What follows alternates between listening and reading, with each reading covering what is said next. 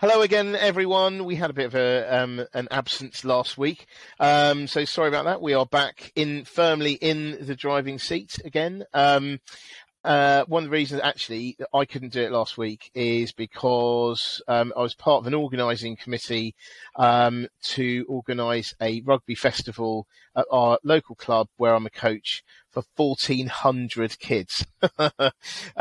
So that was very exciting. Actually, it worked out well, and even the weather behaved. So thankfully that went well, and we're going to do it again in March. So we'll see. What Really? Are you? Yeah.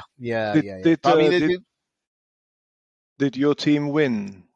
Well, they did okay. To be honest, I was actually going round and organising all the different teams and making sure they were there and that everything was going all right. So I didn't really see that much of my own team, unfortunately, but they did well anyway. So, right. Anyway. Right. So, what a week. What a week. I mean, I would say what a month. I mean, we have had so much going on this month. We've had we've had the death of the Queen. We've had the death of the Queen, funeral of the Queen. We've had a new Prime Minister. We've had an absolute nightmare in terms of markets. So yeah, I mean, it's been anything but uneventful. So anyway, so today what we're going to try to talk about is a few of the things from this week. Can't talk about everything because, this podcast would last about 24 hours at least, if that were the case. So anyway, we're going to talk about three things today. Firstly, the Bank of England, why did it intervene this week and how did it do that? Secondly, was the Porsche IPO a success? And thirdly, what should the UK government do now? So anyway, we're going to be talking about these things, and I'll just warn you in advance that I would say that Ralph is not sitting on the fence. Okay, so just to make sure that. Anyway, right. So Ralph, this week we saw the Bank of England dramatically rolling its sleeves up, getting involved in the market. Why did it do that, and what was it trying to achieve? Well, what it actually do is, first of all, to establish the baseline here, guys, what it do is, or what we refer to, is that it went into the bond markets to shore up bond prices. The reason that it had to do this, or felt it had to do this, was that bond prices were in free fall, and it felt the need to stabilize these. And this has all got to do with inflation and interest rates and the cost of borrowing, and I'm going to get to that. But of course, well, we've all seen the news, but just to make sure that we're all on the same page, I'm going to repeat the obvious. We have a new Prime Minister, and we, I think, all heard what she kept saying in the hustings. She said, I'm going to be a true conservative prime minister, and I'm going to be true to the conservative spirit, and I'm going to reduce interest rates. Not interest rates. I'm going to reduce taxes. And we're all getting a little bit worried at that stage, I believe. But then when she actually did become prime minister, I don't think anybody, certainly not me, would have expected the absolute nuclear recklessness with which this government is clearly aiming to reduce the UK economy to the state of a newly emerging country. And that will happen fairly soon, and this also is tied in with what the Bank of England tries to do. So clearly we know that this government is clearly emerging as a very radical government in terms of tax cuts, but it is not just that. It is also the way in which the tax cuts are being delivered, or rather which target groups are in focus here. Because I was actually saying that to a different friend, Peter, not you. But what? You got another friend? What's going on? Anyway, sorry. Not really. Met him on the internet. Oh, yeah, one of them, right? Yeah, excellent. Oh, dear. And so I was saying if I had to write something for Spitting Image, like a farcical rendition of satire of what a Tory government might do, I would say something like, "Oh, they're going to make the bankers richer. They're going to slash taxes and basically, make the rich richer, and in particular the bankers." And then we all laugh, embarrassed. Yeah, haha, cool. Like that is going to happen, and. Yeah, it did. It exactly is in line with what you would classify as a farcical satirization of what a cliche Tory government would do, and this is what happened. Now, the issue here, of course, is in terms of social equality, that they indeed decided to make the bankers even richer, because the tax decreases are not falling equally here. We saw that the 45% top tax bracket is being abolished, and that means everybody who owns anything above £150,000 is basically going to be 5 percentage points richer on all that money and all the excess. And so just to run some figures by you, I sort of did a few calcs before the show, and these are all estimates. I apologize, but I'm guessing that if you're like on £20,000 a year, the tax cuts are going to deliver something of the order of magnitude of 200 quid a year to you. 200. If you're on 30,000, maybe it's 400 or 500, and if you're on 200,000, it's going to be £5,000. And of course, this sounds bad enough, but if you then sort of think about this in terms of what the net income is and even the disposable income, I'm sort of guessing if you're on £20,000, you have very little disposable income indeed. But if you are a banker on £200,000 plus, you might actually have £30,000 disposable income a year, which is pocket money. This is sort of money after all expenses have been met. And I'm pursuing a point here because the government's justification for this is, of course, the adherence to the theory, which I would actually call is a figment of theory, a figment of the imagination, the theory of trickle economics. Which means that if you make the rich richer, then they go out into the market more and they buy more, and that is going to shore up jobs, and the benefits are sort of trickling down from up high. And I think that's basically a myth. There have been lots and lots of studies being done in economics who have, well, you can't ever disprove anything in economics, but who have gathered evidence that that dynamic is, if at all in existence, very weak indeed. And so I think these numbers put some credibility to the theory that this doesn't happen. If I'm at the end of the day, at the end of the year, have £30,000 left over, which I wasn't able to spend despite my best efforts, well, £5,000 more is not going to make me all that much more confident. So I'm not going to go off after this tax reduction to Harrods and buy whatever I might wish to buy at Harrods, helicopter fuel in a Swarovski crystal encrusted tin or something. If I wish to buy this item, I would buy this anyway. So that's sort of my feel, that the entire economic justification and point of this tax reform is not going to be delivered. The government thinks this is going to be paying for itself in terms of stimulation of growth, and therefore commensurately an increase in tax absolute income, albeit on lower tax rates. But this is, I don't think, going to happen, because a lot of this is eaten up immediately by higher mortgage costs in response to higher interest rates. And now I'm finally getting to the response to your question. What has the Bank of England done and why? Because all of this has led immediately to a very swift response from the financial markets, because the financial markets are, of course, in the know. It's sort of like a giant figuring out machine. If you think about the financial markets, all the actors in it, they constantly think about the response to policies and events. This event has immediately triggered the pound to depreciate very materially against all currencies, in particular against the dollar. And the reason why that happened is because people were immediately thinking, oh, this is going to increase inflation.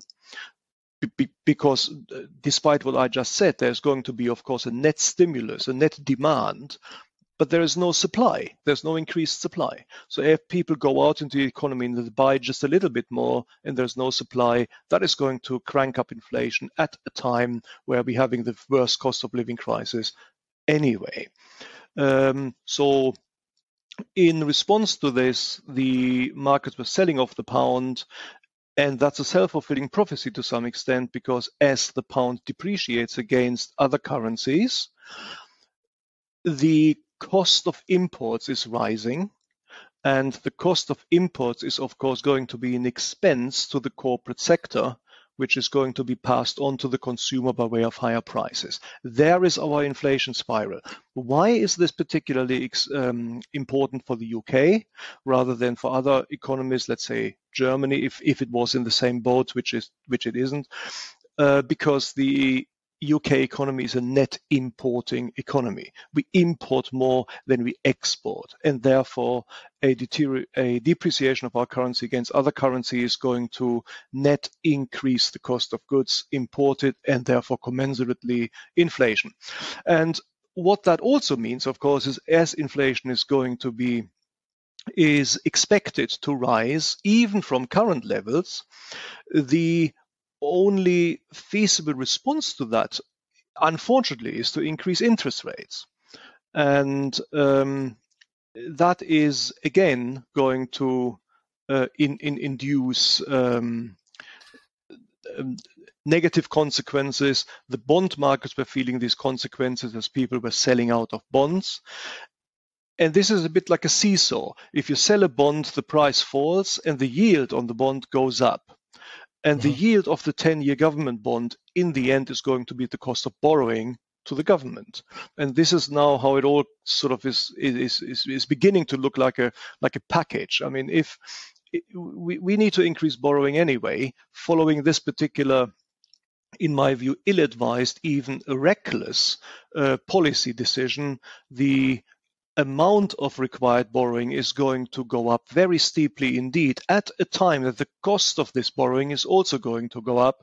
And that is why the Bank of England went into the market buying bonds in order to increase demand for the bonds, which would increase the price and lower the yield, and commensurately therefore the future expectation of what government borrowing, of the cost of borrowing. That's basically, unfortunately, not in a nutshell. It wasn't a short response, but that's sort of where we are, and that sort of is the framework of why the Bank of England did what it did. I mean, it was pretty dramatic stuff, though, wasn't it? Really, because I think that at the beginning of the week, it didn't look like they were going to, or they kind of said, you know, it seemed, I got the feeling that they were saying that, well, we'll just see how it goes. But then the day after, they just waded in. So, so yes, I mean, yes, obviously very dramatic. I'm trying to think, can I think of a time when I've seen that before? I mean, have you seen it before? I haven't seen it before. I know from history that the 70s in the UK were very poor, very bad times indeed, with very high inflation and a sort of parallel development of the economy of where we are now headed. But I have certainly not seen it in my lifetime in the UK. I came to the UK about 30 years ago, so in 30 years I haven't seen anything remotely comparable. Yeah, I mean, I can't think. I've never seen this before. But anyway, right. So yeah, okay. So that is all very interesting. And we'll talk a bit more about that and the effects, a bit later on when we talk about what should the government do, what should the government do now. So we'll move on to the second thing, which is Porsche. So Porsche did an IPO this week. So VW owns Porsche, and what it decided to do is it decided to float 12.5% of the company. It was the second biggest IPO in Germany, and it's the only one that's been bigger has been Deutsche Post, DHL, which was floated in 2000 apparently. So I was just around at that point. So this is very impressive.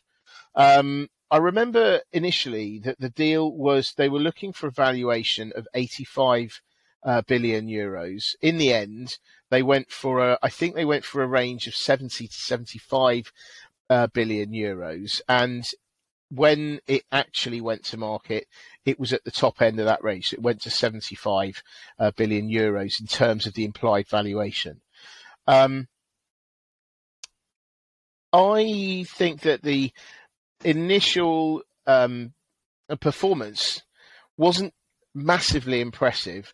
I mean, it went up a few percent in and what was otherwise a falling market. So there is that to be said for it.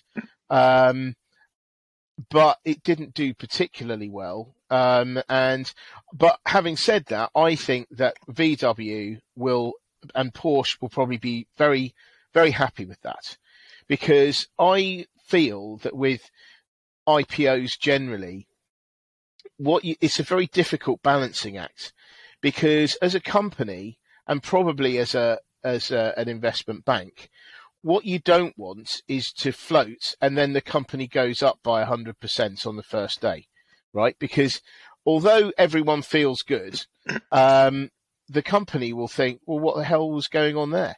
I mean, we should have gone for a higher valuation, because this is our time to get the money. And then after that, it's gone, as in we can't get it back again. So they would be annoyed, and the investment bank would probably be annoyed because they get paid on a percentage, or often they get paid on a percentage basis. So, but they don't want to do that. But then they don't want it to go down. They don't want it to do like, say, Deliveroo did, on its debut, because although, as I have argued that I think in private, they probably would have been going, ha ha, this is great. Everyone else has been a real sucker. But in private, but outwardly they'll be, oh, this is so terrible. And oh no, we think that this is the market's pricing it all wrong. You don't want that either, because the problem with that is that annoys the investors. And it makes them less likely when another IPO comes to market. They'll say, well, what's the point? I'll just wait for a few weeks and it's going to go down 10, 20% anyway. So might as well buy it then in the market. I can buy what I want, where I want, at a price I want. And I'm still going to get pretty much the same, better. I'm going to do better. So, when that's so, there is a delicate balance to be had. And in a way, because it went up by, it depends what you read. It looked like, one report I said 2%, and another one said 5%, and then it finished down 10% or so. So I don't know. But it sounds to me like it was relatively, just nothing amazing. And like I say, I would have thought that VW, as the parent company, and no doubt the advisors, will have been quite okay with that. But whether or not it's good enough, we don't know, because you can't judge an IPO by its first day or first few days. The other thing, actually, as a more general point, I don't know about this one, is that when you are, one of the benefits of floating, in the traditional way, rather than not involving advisors and things like that, is that you have these underwriters involved, and they stabilize the price. If the price, they see the price going down too much, they'll buy, and then that will stop the price from going down, and it looks to the rest of the market that it's bottoming out and everything's fine. So they start buying it. Or that's the theory anyway. So I don't know what happened in this case, but we won't really see as to whether this has been a true success or not. For another month or two, I wouldn't have thought. But it's interesting. It wasn't bad, so I think that's a positive. And I think that they probably will see more value I think investors tend to like things that are a simple story. You know, I mean, Porsche targets a certain demographic who has a certain amount of money, and you would argue that this demographic is suffering less than, you know, most other demographics. So in that case, you are sort of recession proof in a way. You know, it's maybe Porsche, it could arguably be more recession proof than, say, the rest of VW. But what do you think? Well, I mean, maybe starting with your last comment, I think that's right. I mean, basically, all the previously stupendously rich bankers who, after Liz Truss's ill-advised plan, are now obscenely rich, they're going to buy all the Porsches. Now, let me switch to serious mode. I mean, basically, IPOs are, I believe, done largely for two big reasons. For one of two or both of these reasons. One is a simple reason, just to actually get some cash in the door, and either use that cash for an acquisition or for research and development, etc. And another one, and this is, I think, the more important one, is to unlock. The word unlock is always used in this context, to unlock value. So what people mean by that is that if management looks at, if VW management looks at their operations and they look at Porsche and they think, actually, we think that in our market cap, which in VW's case is something like 75 billion, our market cap should be higher. It doesn't reflect the economic prosperity and the potential, the earnings potential of our business Porsche. Now, you can't really do this by persuading investors that Porsche should be worth more within VW easily. So what you can do then is to actually quote that part of the business itself on the markets and allow the markets to speak. So in other words, now the markets have an ability to buy into that specific business, and the hope is that you're selling. In this case, I think they sold 12.5%. So the hope is that you're selling 12.5% of your earnings. Of course, this is what happens. But you're hoping that the technical point, the price earnings multiple on the residual is going to be a lot higher. So in other words, you're hoping that the market value of the newly floated business Porsche, of which, of course, you still own a large majority, is going to increase and therefore outweigh the multiple of the earnings you sold. And that's sort of this unlocking of value which people talk about. And I think this is basically what VW had in mind here. And looking at the way in which the IPO transpired, I would also say in markets such as these, it wasn't so bad. I mean, it wasn't a fantastic success, I wouldn't think, but it wasn't so bad. I mean, they 75 billion market cap, they sold 12.5%, so that's about 9 billion in cash through the door. The market cap is still about 75 billion, and so nothing much has happened there. To your point, whether we would see whether the IPO was a success or not, some time has to pass for that. Yes, I completely agree, both in terms of share price development, but also in terms of we will have to see what VW does with that 9 billion euros, which they received. Because obviously for now, this is just cash, and you can't put a multiple on cash. It depends. What they need to do with that 9 billion is they need to convert it into earnings. Yeah, because that will create a multiple.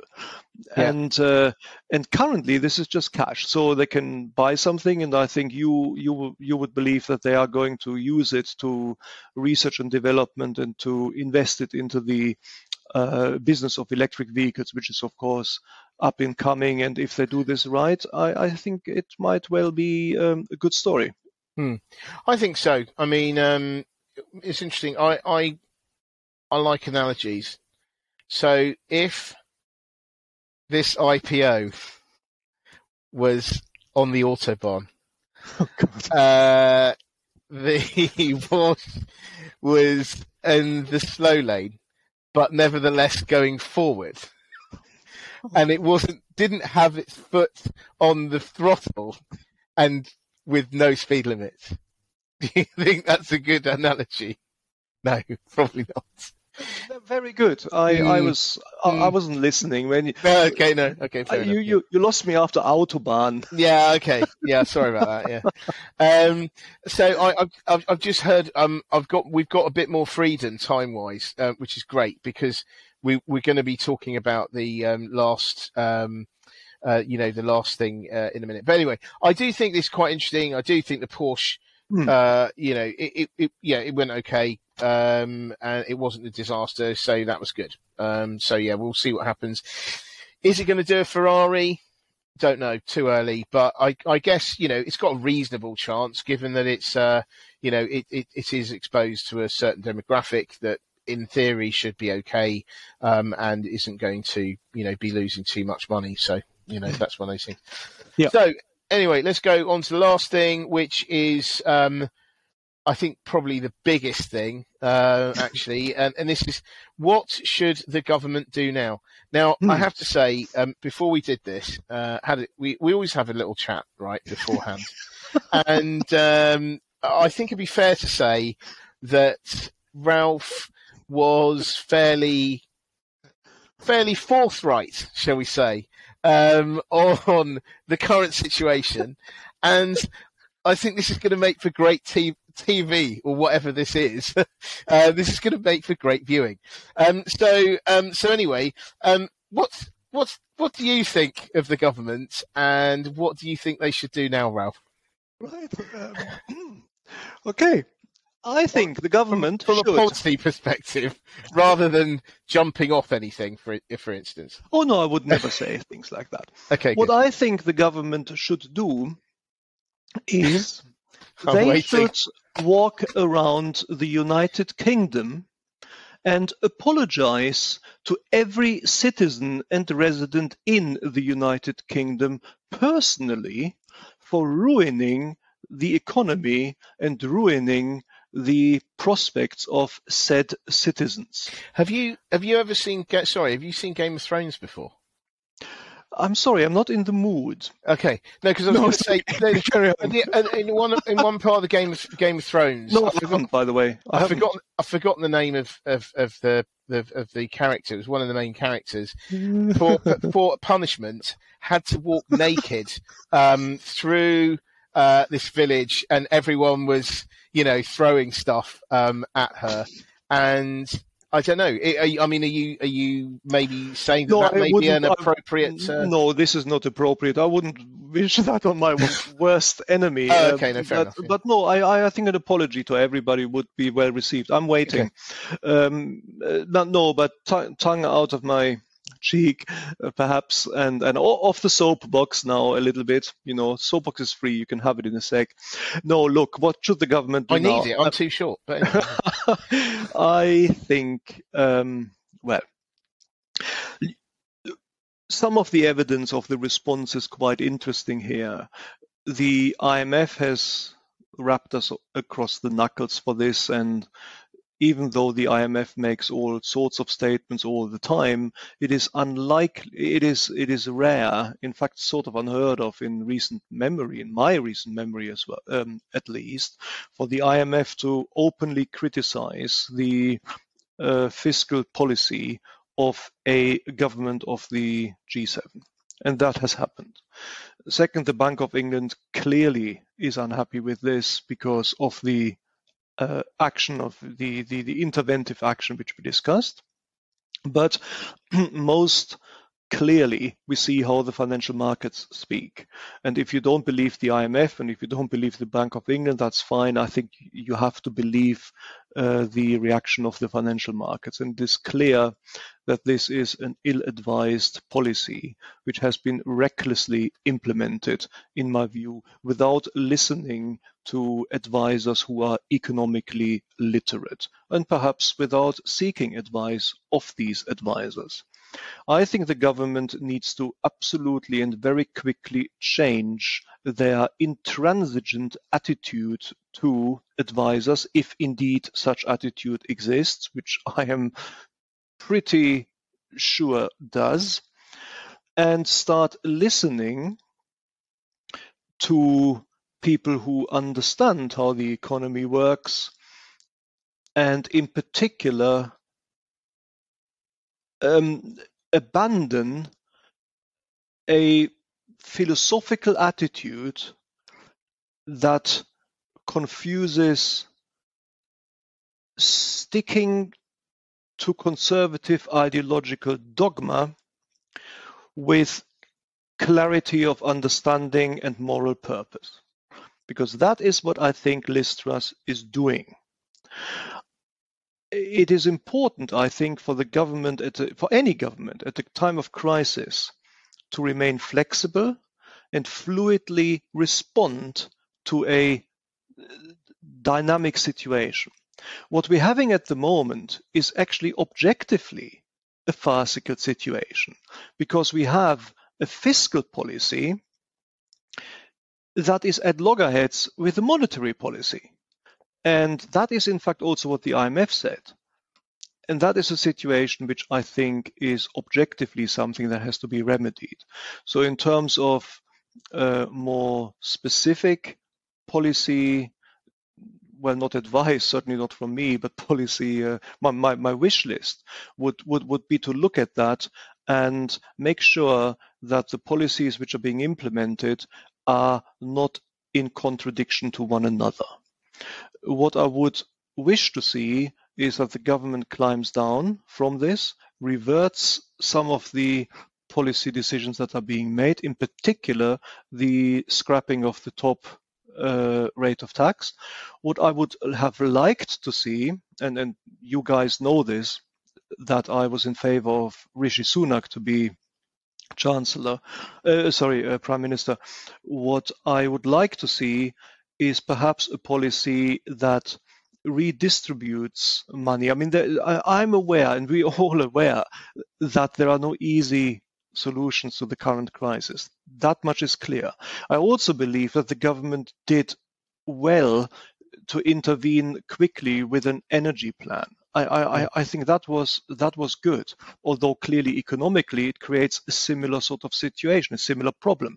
But these problems we have to tackle and we can't avoid them. So I would unfortunately be in favor of increasing the top rate of tax, introducing a windfall tax for the oil and energy firms, using that money to redistribute it, although I'm also aware that these things sound very good, but they don't actually generate that much in tax revenue. People always think that taxing the rich, or reducing, in this particular case, the tax rate on the rich is generating or costing the government lots of money. It doesn't really. I think this cost £5 billion. So in the big scheme of things, this is actually not that much. But I believe the philosophy is wrong here. I think we have to take it on the chin and make sure that people who are not bankers on very high salaries are able to get through the winter, and then reduce taxes in line with conservative philosophy. I have nothing against that in the long run, in a sustainable fashion. And so in short, yes, I would hope that the government will be able to learn these lessons before the November budget, and use the November budget as an opportunity to repeal some of the policy decisions which they made. After apologizing to everybody, which is Well, I don't know, because that might take quite some time, mightn't it? Do a conference call. Conference call. Okay, everyone, we're going to do a big Zoom call. Everyone's invited. Sorry. Yeah. Liz, like a Uriah Heep routine from Dickens. Sorry, yeah. Liz and Kami Kwasi are going to be on the call, and this is going to be, outlining what's going to happen. Anyway, I think that this is very, from what I can see, I feel that I also think that the energy thing seems to be good. The only thing lacking in that is for businesses where they lack clarity, because it's only for it's only for a short period of time. And I can see businesses say that's not long enough, but it's the sort of thing that I think they can change as things are going on. Yes. And actually it might mean that companies that have really sort of going to fail anyway, maybe they'll make that decision now, and then it means that there's more money available potentially to really help the businesses that survive. But I don't know. That's a bit of a harsh thing to say, probably. I think the top rate of tax is ridiculous. What they, that they did that. I think yes.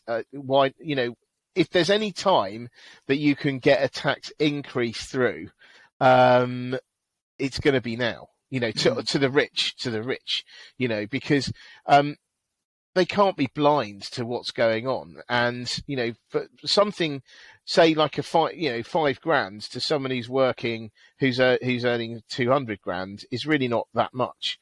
Exactly. And so those kinds of things, I think it has been ridiculous. So I don't think everything they've done has been bad, but I think a lot of the things have, there are definitely some major things that they have done wrong. With regard to the bonus, I personally think that's just cosmetic, because that is just an agreement between the banks and the individuals, themselves. That's a pay thing. I don't know. I think these days there are so many compliance people within a bank. It's a lot harder now to do.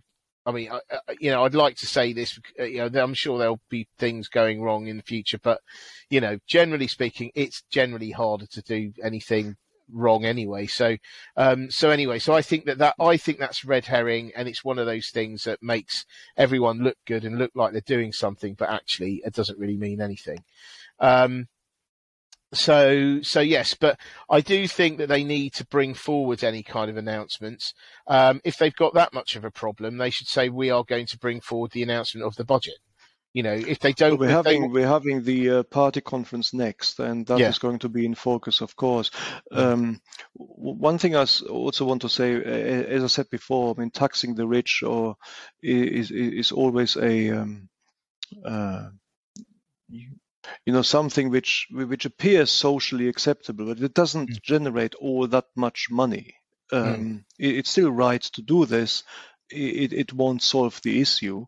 No. But I think my issue is more than that, is with the wrong message this is sending. That's right. No, I agree. And these both of these things, also the removal of the bonus cap and on top of that, the removal of the top rate of tax. It's just the message this is sending is that the Tory party is out of touch with the reality of the people and is not really caring for the people.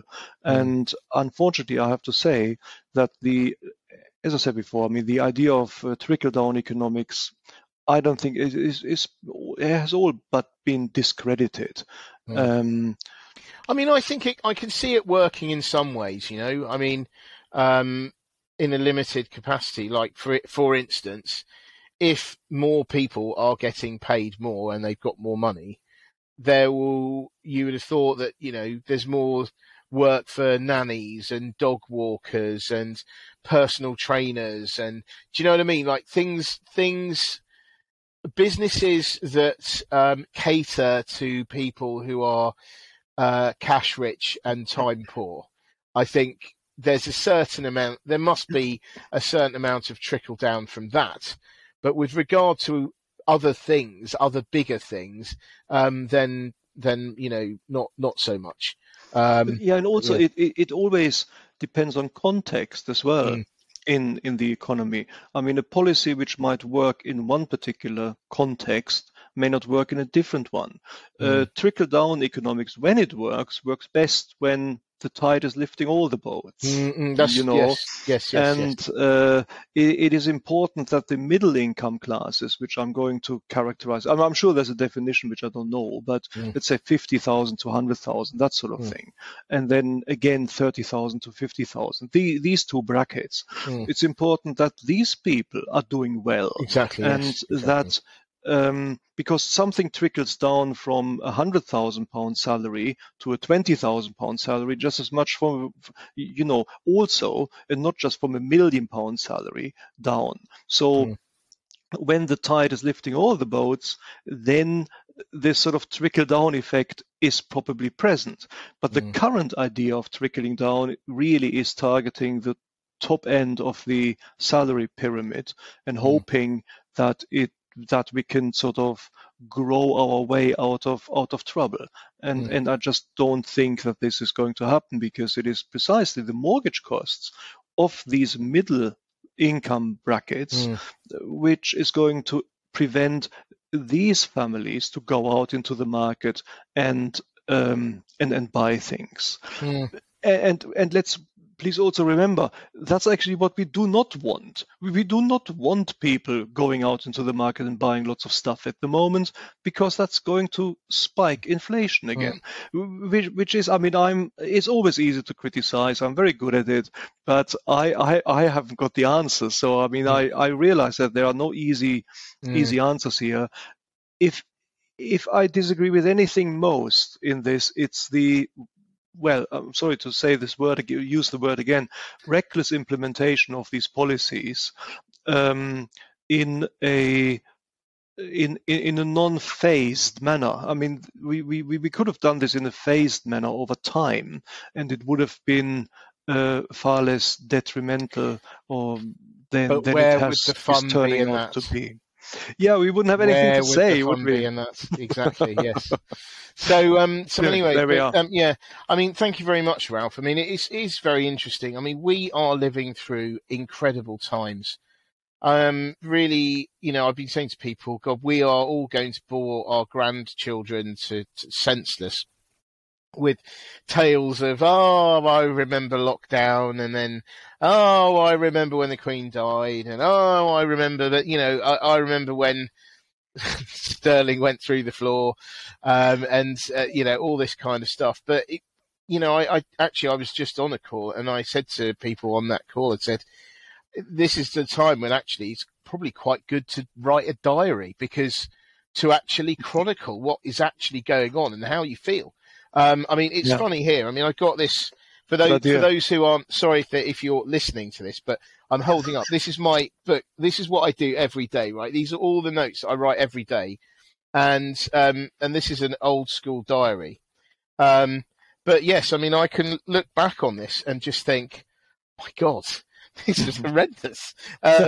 It's quite incredible, really. But, of course, grandchildren never listen to, their parents, etc. I know this. My parents, of course, had one foot in a much more austere and a horrible time, which is the Second World War. They're not quite old enough for that, but and they were saying things like, "Oh, when we were young, this and that," and I was like, "Oh, God, yeah, very interesting, whatever." No, exactly, yeah.